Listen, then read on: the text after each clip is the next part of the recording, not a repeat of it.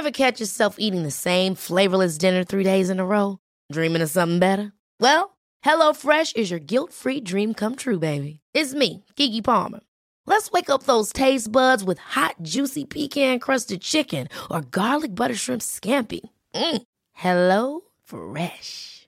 Stop dreaming of all the delicious possibilities and dig in at HelloFresh.com. Let's get this dinner party started.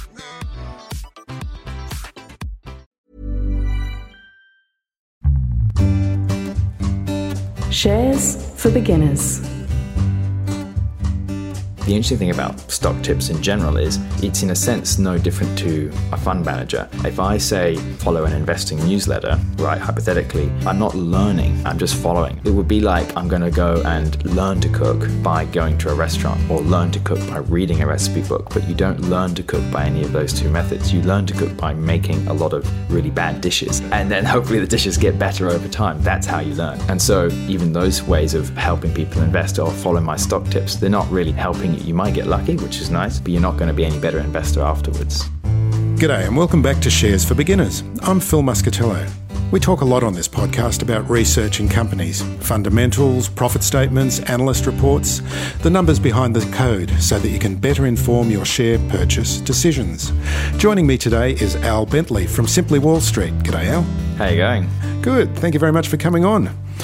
The Simply Wall Street app helps share market investors by giving them access to quality institutional financial data presented visually through easy-to-understand infographics. And I hope that's not a problem with podcasts, and because it is all infographics, isn't it? It's all visual, isn't it? It's mostly visual, yeah, but you know, there's nothing wrong with podcasts either. So yeah. That's good. That's good.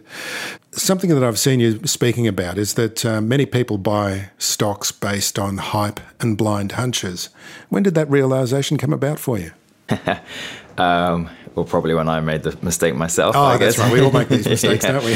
Yeah, those mistakes, they're good to make. You know, the reason I started Simply Wall Street was I was teaching myself to invest. I was going on the journey myself, as I call it. And so, you know, for me, I spent 6 months in the sort of what I call the learning phase as I was learning, just reading, trying to get my head around everything. Back then, even opening a brokerage account was a bit more convoluted than it is now. Now you can do it in 5 minutes. And I think it took me 6 months to buy my first company. And yeah, I mean, my first set of companies, I made a lot of mistakes, you know, but in the grand scheme of things, they were great mistakes to make. And I don't think people should be trying to not make mistakes in investing, you know. So you've got to embrace mistakes, and it's part of your tuition fees, really. It's how you learn, yeah. And the thing is also you're going to continue to make them, and you need to also have that mindset. You're not going to get everything right, and that's totally fine. Yeah, so for me, going back to the hype piece, yeah, I've made those mistakes myself, and it's how people get drawn into the market anyway, into the premise of investing. So a lot of people are coming in, and you got to think, what is their actual objective by doing this? I think, broadly speaking, people come into investing. Some people may come in with the correct mindset from the start. Pretty rare, I would say. It depends on, again, their path. A lot of people will come in with a slight get-rich-quick mindset. You know, I've read about people buying this stock, and it did this. I think I can replicate it and do the same, right? And so initially people are sort of hunting for that. And then I think a lot of people over time, once they make those mistakes, you might get lucky. I would actually say getting lucky is worse, because then you think you know, oh, I've got it. This is easy. You're a genius, yeah. So you actually want to make the mistakes earlier with hopefully less capital. And people generally slowly migrate towards the mindset of, actually, the game doesn't quite work like that. The realization that, yes, you can get lucky and buy something and it will go through the roof in a few months, but that's not what you're attempting to do. And you actually try to avoid those types of stocks. It makes the whole process a lot easier. You just focus on, you know, the buying great companies approach, and it just simplifies everything. So most people sort of slowly migrate towards that mindset, usually because they'll question their own mistakes. There's lots of educational material as well. When we do user research with our customers, that's a common theme. People saying, you know, I want to be more long-term in my thinking, but I find it hard to not overreact to news. And that could be on both sides. That could be on the hype side, to your point, like, I've got to buy the stock now. today's the day, or the opposite where something's happened and they're like, oh God, I'm going to get out, I'm going to sell. And that's pretty much a recipe for disaster, so. Are you from a financial services background? No, I'm not. I was originally a naval architect, right? So, no, I'm not at all. But then also, this is the interesting thing. Most of the products that are built to help individual investors are built by people from financial services backgrounds. And a lot of those people, they haven't been through the journey themselves, so they don't know necessarily what it's like. It's good to have been through the journey, to make the mistakes, to say, oh, this is what it's like to be confused about this, and then figure it out later on and be like, oh, now it makes total sense to me. Why is this so complicated? And I still believe that it benefits the industry for investing to appear complex and difficult and something that professionals should do versus something that individuals can be empowered to do. The whole industry is built around that, effectively. Yeah. So how long's Simply Wall Street been going? How did it begin? I sort of started full-time on it in middle of 2014, but I was working on it for 18 months before that, right, as what I call a side project. So it's something that I always recommend people pursue. Side hustle, I think's the term these days. Side hustle, side project, whatever you want. But yeah, and it was something that I kept coming back to. I kept experimenting with, and the more I was experimenting with it, the more I was like, oh, wow, this has potential. This is really big. And I got the opportunity to come to Sydney and really start it properly. So that's when it started.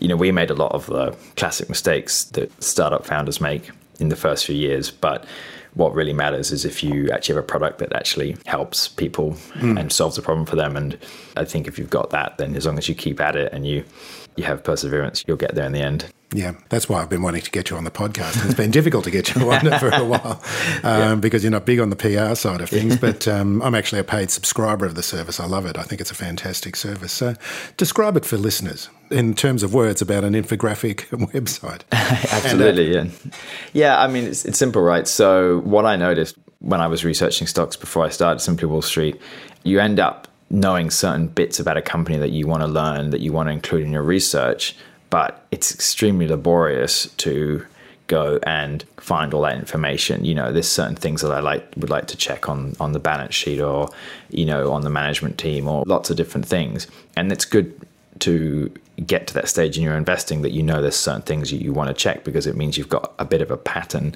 and you're starting to develop a bit of a methodology that, of course, can evolve over time. So much of this stuff there was no single place to get the information. So you've ended up going to multiple different sources of data and kind of combining them. A lot of people end up building their own spreadsheets, which is crazy. And so that's in a sense where we started, which was there because we said, first of all, this is a really important stuff that actually you want to be not skipping. And this is the thing. So people buy on hype, but some people not only buy on hype, doing the research is so time consuming, the sort of basic research, they might just skip it. And so Simply Wall Street does a ton of that research for you. So we're not really a data provider. We're actually more of a, if you think of it, more of a research provider on companies. Very long-term outlook. I'll give you a funny story. First 3 years the platform was live, there was no share price on the company report. We didn't even feature share price. I was such a strong believer at that point. I was like, you got to totally ignore share price because share price is what causes huge bias in your investing and just focus on the company. We did introduce share price. People. It turns out people like it. Turns out it's kind of useful. But, we were very strong on that. So really trying to help people also have that thinking, that longer term thinking. And so our research on companies, it's totally unbiased. It's consistent, so it's not favoring one type over another. It covers every area. It's like super in depth. So, for example, people always tell you when you're investing, this used to annoy me a lot. You've got to check the management team. Management team is really important to check, which of course it is. I run my own company. I can tell you, management team is actually the most important thing. Those are the people that are actually making all the decisions. But then you go a bit deeper and you're like, okay, so how do I check that, right? And then some people say, oh, well, you can check the management team by looking at the return on equity. I'm like, what? Like, really? I mean, that's the result of a good management team, sure. We haven't yet seen that. So then the other alternative is to go into, the annual reports and read up on every single person in the company and try and make your own decision. So Simply Wall Street actually makes that entire process extremely easy because not only are we already checking and making it easy to look at everyone on the team. You can see how much they own, how much they're getting paid, what the incentive structure is. And then, of course, you have this thing, insider trading. So am I going to go back through all the forms and check if anyone's been buying or selling? For me, that's one of the most interesting parts of the site, where you can see what insider trading, whether they've been selling or they've been buying, because you really want management to be buying their own. Well, again, it's a good sign. And likewise, selling is something it's a sign. I wouldn't blindly go off it. I would never tell anyone. No, there's all sorts of reasons, really. Exactly. Maybe they want to sell down and buy a house, things like that. But that's another great example, right? So insider selling or insider buying, there's lots of different types of insider buying and selling. So the type that actually matters or has any kind of meaning is only when it's on the open market. Right. If it's not on the open market and they're doing it as part of a more structured plan, maybe it's an options plan, it doesn't mean a great deal. So again, we only include the open market stuff, and most people are missing that entirely. And so we get a lot of emails, people saying, oh, you missed this transaction. We're like, well, actually, we didn't miss it because it's not meaningful. So things like that. So you're that granular with it that you can, that's tell which ones are important transactions and which ones are safe to ignore. That's exactly it. And that's the level of detail you want to go, because otherwise we're just creating more noise. And that's generally the problem with investing. It is. It's the noise as well. Huge amount of noise. So much noise. Yeah. So that's the research side. And we have that on every company in the world, which is great as well. So every company in the world. Well, every listed company. Every listed company in the world. That's amazing. Yeah. I think the private companies are a long way off. And they're hard to access anyway. Yeah, but and that's great, because again, this also annoyed me when I was learning to invest, because I sort of started my journey in UK, so investing in the UK market. Then I came to Australia.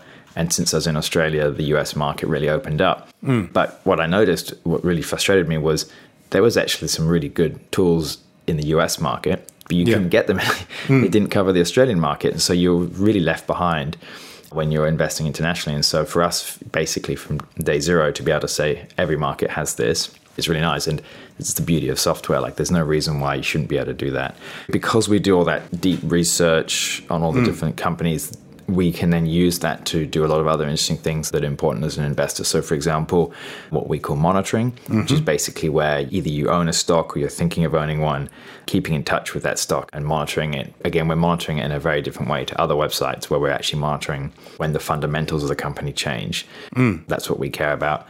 We also can do really powerful, what we call screening, or sort of searching for new stocks, because again, I love the screening, where you can go and see what kind of investment style that you're interested in, and the companies are listed under those. Well, exactly it, right? So we summarize our research in this visual called the snowflake, and that's almost a little snapshot. Oh, we'll be going deeper into the snowflake in another segment. But that becomes a powerful tool to screen and just to look at stocks with different characteristics, which is really all it's meant to be. Not meant to be, people see the snowflake and they get a bit confused. They think you should buy the big green ones, but it's not really designed like that. So, Yeah, I call it the blob. Yeah, there's lots of different names for it. I didn't come up with the name of snowflake. One of my friends did. Yeah. Well, let's talk about the snowflake. What does that represent, and what's it show, and how would you use it in your investing style?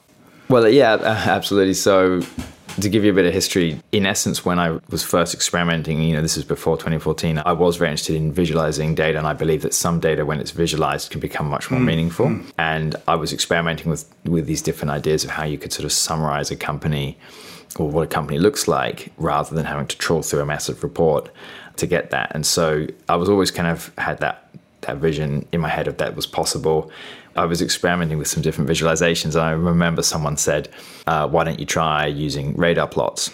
Again, it wasn't actually my idea. I'm a big believer in getting feedback from your customers early on. So someone said, why don't you try radar plots? So I started researching it. I thought, actually, this is a good way of visualizing it. You interview a lot of fund managers, so they might have talked about it.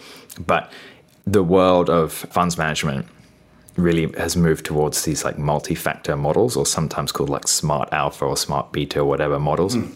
And really all those models are doing is they're looking at a bunch of different factors, and they're looking at a certain balance of the different factors to try to generate some kind of alpha. It's also a smart way of the fund managers excluding themselves from their performance, because they say, hey, we just run the models, it's not our decisions, and they get to sort of hide behind it a bit. So in essence, the Snowflake is a multi-factor model, because you can score in these different areas. Let's look at like dividends, for example, right? To get 6 out of 6 dividends, you pretty much have to have you have to be pretty much a perfect dividend payer, right? But it's not binary, right? There's lots of different factors. Likewise, on valuation, we look at a bunch of different factors. So in a sense, it is a multi-factor model, and that works really well. And so if someone's saying, I want a company that's going to grow a lot, well, if you want a company that's going to grow a lot, then there's lots of different ways of looking at that. And this is what people often get confused about. If you want a company that's going to grow a lot, you probably do not want a company that's paying dividends, right? Because if they're going to grow a lot, they should be reinvesting their earnings. So there's a great example where people get a bit greedy and they kind of want both, but you don't want both. You don't want both, yeah. So if you're going to try and find a really, a company that you think that's going to have a lot of growth, you should purposely almost say, I don't want dividends at all, because dividends is a bit odd. A lot of Australian companies seem to still do that. Yeah, whereas in the US, it's not about dividends really, is it? It's always about growth and reinvesting and growing. Yeah, well, actually. Not always. Not always, but also in the US, it's a lot about buybacks as well because of the tax system. So that's just a simple example. And again, the snowflake's just that snapshot. It's not meant to be the kind of, I'm buying this company because the snowflake is the shape. And of course, at the end of the day, we do need to use binary checks to generate the snowflake, so there will be instances where it could sort of be just on the edge of all of the checks, but like I said, it's just that snapshot. So it's one of the things that a lot of our customers sometimes takes them a bit of time to get their head around, but once they do it, they're like, wow, this is sort of a superpower now, so they really love it. Ever catch yourself eating the same flavorless dinner 3 days in a row? Dreaming of something better? Well, HelloFresh is your guilt-free dream come true, baby. It's me, Keke Palmer. Let's wake up those taste buds with hot, juicy pecan-crusted chicken or garlic butter shrimp scampi. Hello Fresh. Stop dreaming of all the delicious possibilities and dig in at HelloFresh.com. Let's get this dinner party started.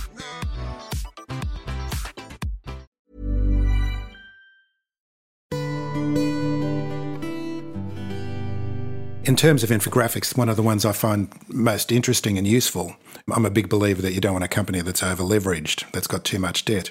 And the infographic that shows you the long-term and the short-term liabilities is fantastic from where I'm looking and researching companies. That's fascinating, isn't it? Because it's such a simple graphic. And it's such a simple and it's such, and the numbers are really simple, really, aren't they? And it's kind of like, that's where a simple visual helps you so much to look at scale. Like just that one graphic, let's break it down, right? Because this is what I love about helping people invest.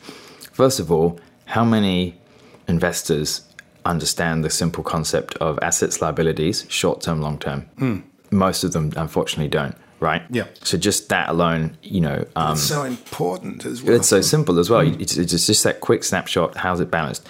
And so part of it is the educational aspect of even what those things are. And so we cover that. Again, we do pretty basic checks because, for example, do the short-term assets cover the short-term liabilities? Well, that's pretty simple. And once you understand what those numbers mean, it's almost like the most logical thing to check. And then we do something else. We look at short-term covering long-term liabilities, which sounds strange. But if you had a company that was in an extremely good financial position, they would pass that as well.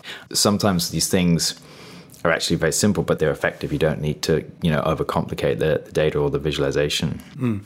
So it must be a huge amount of work to analyse every company in the world. Where does this analysis come from? Well, that's what our team create, basically. So, that's the beauty of software, so that we've created software that does that. So how does that work? The software finds the numbers and crunches them automatically? Well, I mean, in a sense, yeah. So we use a data provider who provide the raw financial data, right, which is like S&P, which are one of the largest data providers in the world. And so they provide us with the raw financial data, and then what we're doing is analyzing it, and you could sort of think of it as coming to conclusions based on the data, and that's what our software does. A lot of people these days are just taking their first steps with ETFs. And ETFs are great. Okay, you're going to get a nice average return, and it's a great way to start.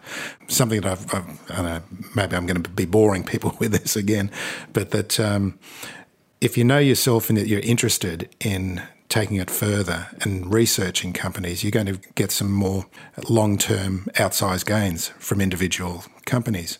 And this is where I think something like Simply Wall Street does come in. This is a really important point I think people get super confused about, right? So ETFs are great. Everyone should be investing in ETFs. That should be where you start. If you're really lucky in Australia, you even have superannuation. So in a sense, it's a tiny bit like an ETF. In fact, probably more of them should just be ETFs. But ETFs are great because they are a passive. They should be used as a passive way of investing, which is a very easy way to start. So lots of people say, I don't know where to start investing. Well, the place to start is there. That can just be your passive investing. Active investing in ETFs, which some people try and do, and sort of timing it, that's getting a bit odd. I think the difference between ETFs and passive investing and active investing is active investing is much more of a learning experience. A lot of the reasons that people choose to active invest, and it is a totally optional activity. Okay, actually, I'm going to use an analogy for you. We'll see if you like it. I compare active investing to cooking. Okay, sometimes if I'm someone who likes cooking, an outsider will look in and they'll say, "Why are you spending your time cooking? Like, I don't get it. It's not a good use of your time. You're not even very good at it. Why don't you just go order food from Uber Eats every night, and you don't need to worry about cooking anymore, or go to a restaurant," right? But those people who say that don't understand the underlying reasons why people like to cook, right? And people like to cook because they like learning about cooking. They like improving their skills there. They like the building element of cooking. They like the creation element. And so the two aren't that dissimilar, because when you're active investing, you're building your own portfolio and you're learning to invest. And then after you've learned to invest, you're learning about the companies you invest in, and you're saying, I bought this stock because I think that they're going to do this in the future. And then you say, turns out I was wrong. What did I get wrong about it? I misunderstood their business model, or something like that. And so, to answer your question, I don't see the two as competitive. And there used to be a bit of a theme in the investment community that individuals should not actively invest, which to me is the most crazy thing you can possibly say, because that's like saying individuals should not be given a decision who they marry, or which property they buy, or which car they buy. The reason that people are saying individuals shouldn't be given that is because, unfortunately, a lot of them make mistakes when it comes to investing.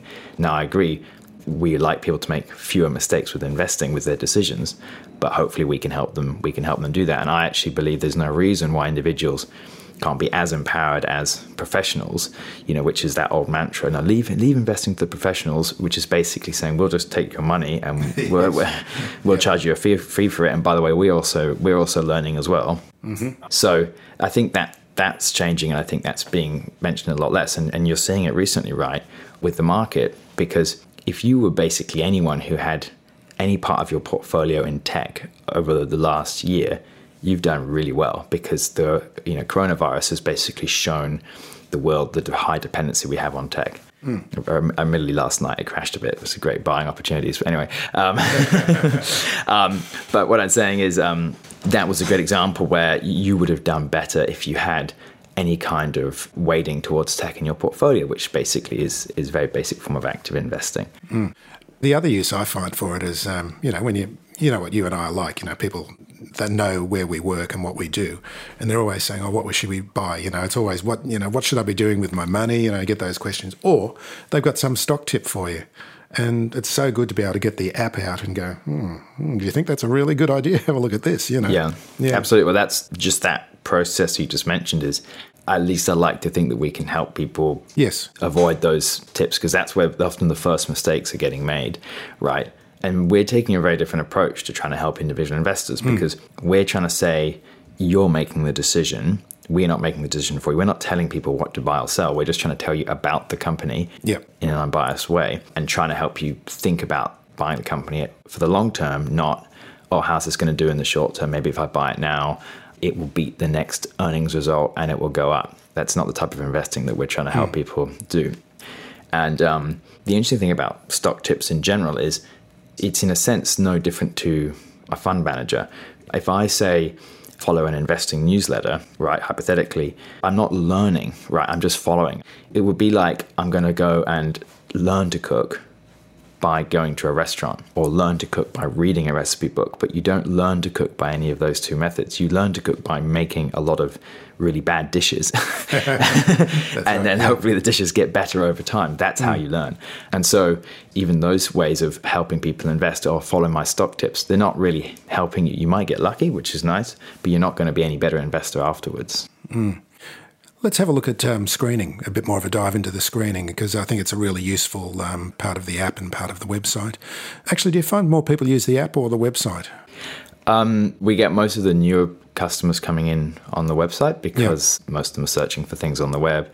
Still mostly on mobile, but then the longer term customers usually would migrate to the app over time. Yeah. So what are the different screening metrics that you offer? Well, we offer like a plethora of metrics effectively, right? So effectively most of the important data points that you have in our research you can screen for. So, anything from valuation metrics, past earnings, future earnings. You can screen for insider trading if you want. So the interesting thing about screening, right, is to me it's just a way of generating ideas. So you can also get ideas from friends as long as you're still researching them. Right. When you're screening for stocks, what you're saying is, I have some kind of criteria in my head that I think is going to produce some kind of interesting companies. And that's when screening, in my opinion, works really well, because if you're getting your stock ideas from a newsletter that's also being sent to 100,000 people, that's not a new idea. Like, everyone knows about that, right? Likewise, if you read about it online and everyone's already discussing it, it's not a new idea. Screening allows you to really start to think independently and try to spot stuff that people haven't, right? That's where I think screening gives you a bit of an edge. At the same time, what you have to remember is the whole point of the market is the market cap of a stock is the market's valuation of it. So that's what everyone currently values it at. When you're buying a stock, you're basically saying, no, the market's wrong. I have figured out something about this company that the market has not. And you've got to keep that in your mind whenever you're buying or selling. And so when you're screening, or sort of, let's call it hunting for gems, sometimes if you're just doing basic stuff like, low PE companies, you've got to sort of think, am I the only one who's doing that? So it's important to have that mindset when you're screening, that you can definitely find interesting companies, but you need to go quite deep to find them, right? Generally speaking, if something is cheap, it's probably got some risk that you haven't spotted quite yet. The other thing, again, fascinating about screening is that no matter what criteria people are using to screen, at the end of the day, they're all looking for the same thing, which is how to make money. Well, yeah, they're looking for stocks that could be undervalued. That's what they're all looking for, right? Just lots. And there's an infographic for that as well. Yeah, well, that's part of it as well, obviously. But I'm just sort of saying that each of those, they're just different flavors of effectively the same thing. And so even if someone comes to you and said, you know what, lithium stocks, right? Well, that's them saying, I think lithium stocks may be undervalued. And then you can say, that's an interesting idea. Maybe I'll go and research it. And maybe there are some, I don't know. Maybe they're all overvalued. Who knows? So again, you've got to keep that mindset. That's the best thing is, for me, screening is just finding interesting companies that may have been overlooked. And the really interesting ones, if you really want to kind of take this to the next level, are companies that are small. Because tiny, because basically the market hasn't given much value to them yet without analyst coverage. And obviously once a company gets analyst coverage, generally speaking, there's a higher awareness. Generally, analysts will cover the larger end of the market. And as you know, the analysts are usually a bit biased anyway. So, basically, if you really want to go for that high risk, high reward, obviously by choice, because a lot of them won't perform very well, that's where you can go and you can find a lot of companies on that. And so a lot of the well-known companies that even on the ASX have done well over the last few years, they were sitting there. They get more and more known, right? And people just have awareness of them. You could find them. So so screening is fun. It's part of the search. So if people want to find out more information, there's an app and there's a website, isn't there? And it's all absolutely simple to find. just Google it. And what's important is that it is a paid service, but we have a free plan, right? So you can try it out. It's a freemium. That's a freemium model. Yeah, so everyone can use it, and don't feel that you have to have a big portfolio to use it. The whole reason we have a free plan is, again, it really annoyed me when you're learning, you need this stuff and you can't afford to. My portfolio is only a few $100s, and so so that should help. You should better use it. Fantastic. Thank you very much for joining me today, Al. Well, thanks a lot.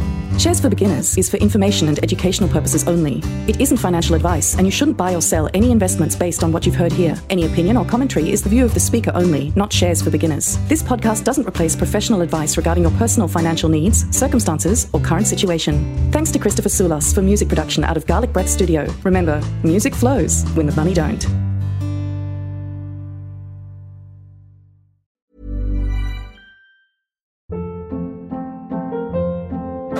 Hold up. What was that? Boring. No flavor. That was as bad as those leftovers you ate all week. Keke Palmer here, and it's time to say hello to something fresh and guilt-free. Hello Fresh. Jazz up dinner with pecan-crusted chicken or garlic butter shrimp scampi. Now that's music to my mouth. Hello Fresh. Let's get this dinner party started. Discover all the delicious possibilities at HelloFresh.com.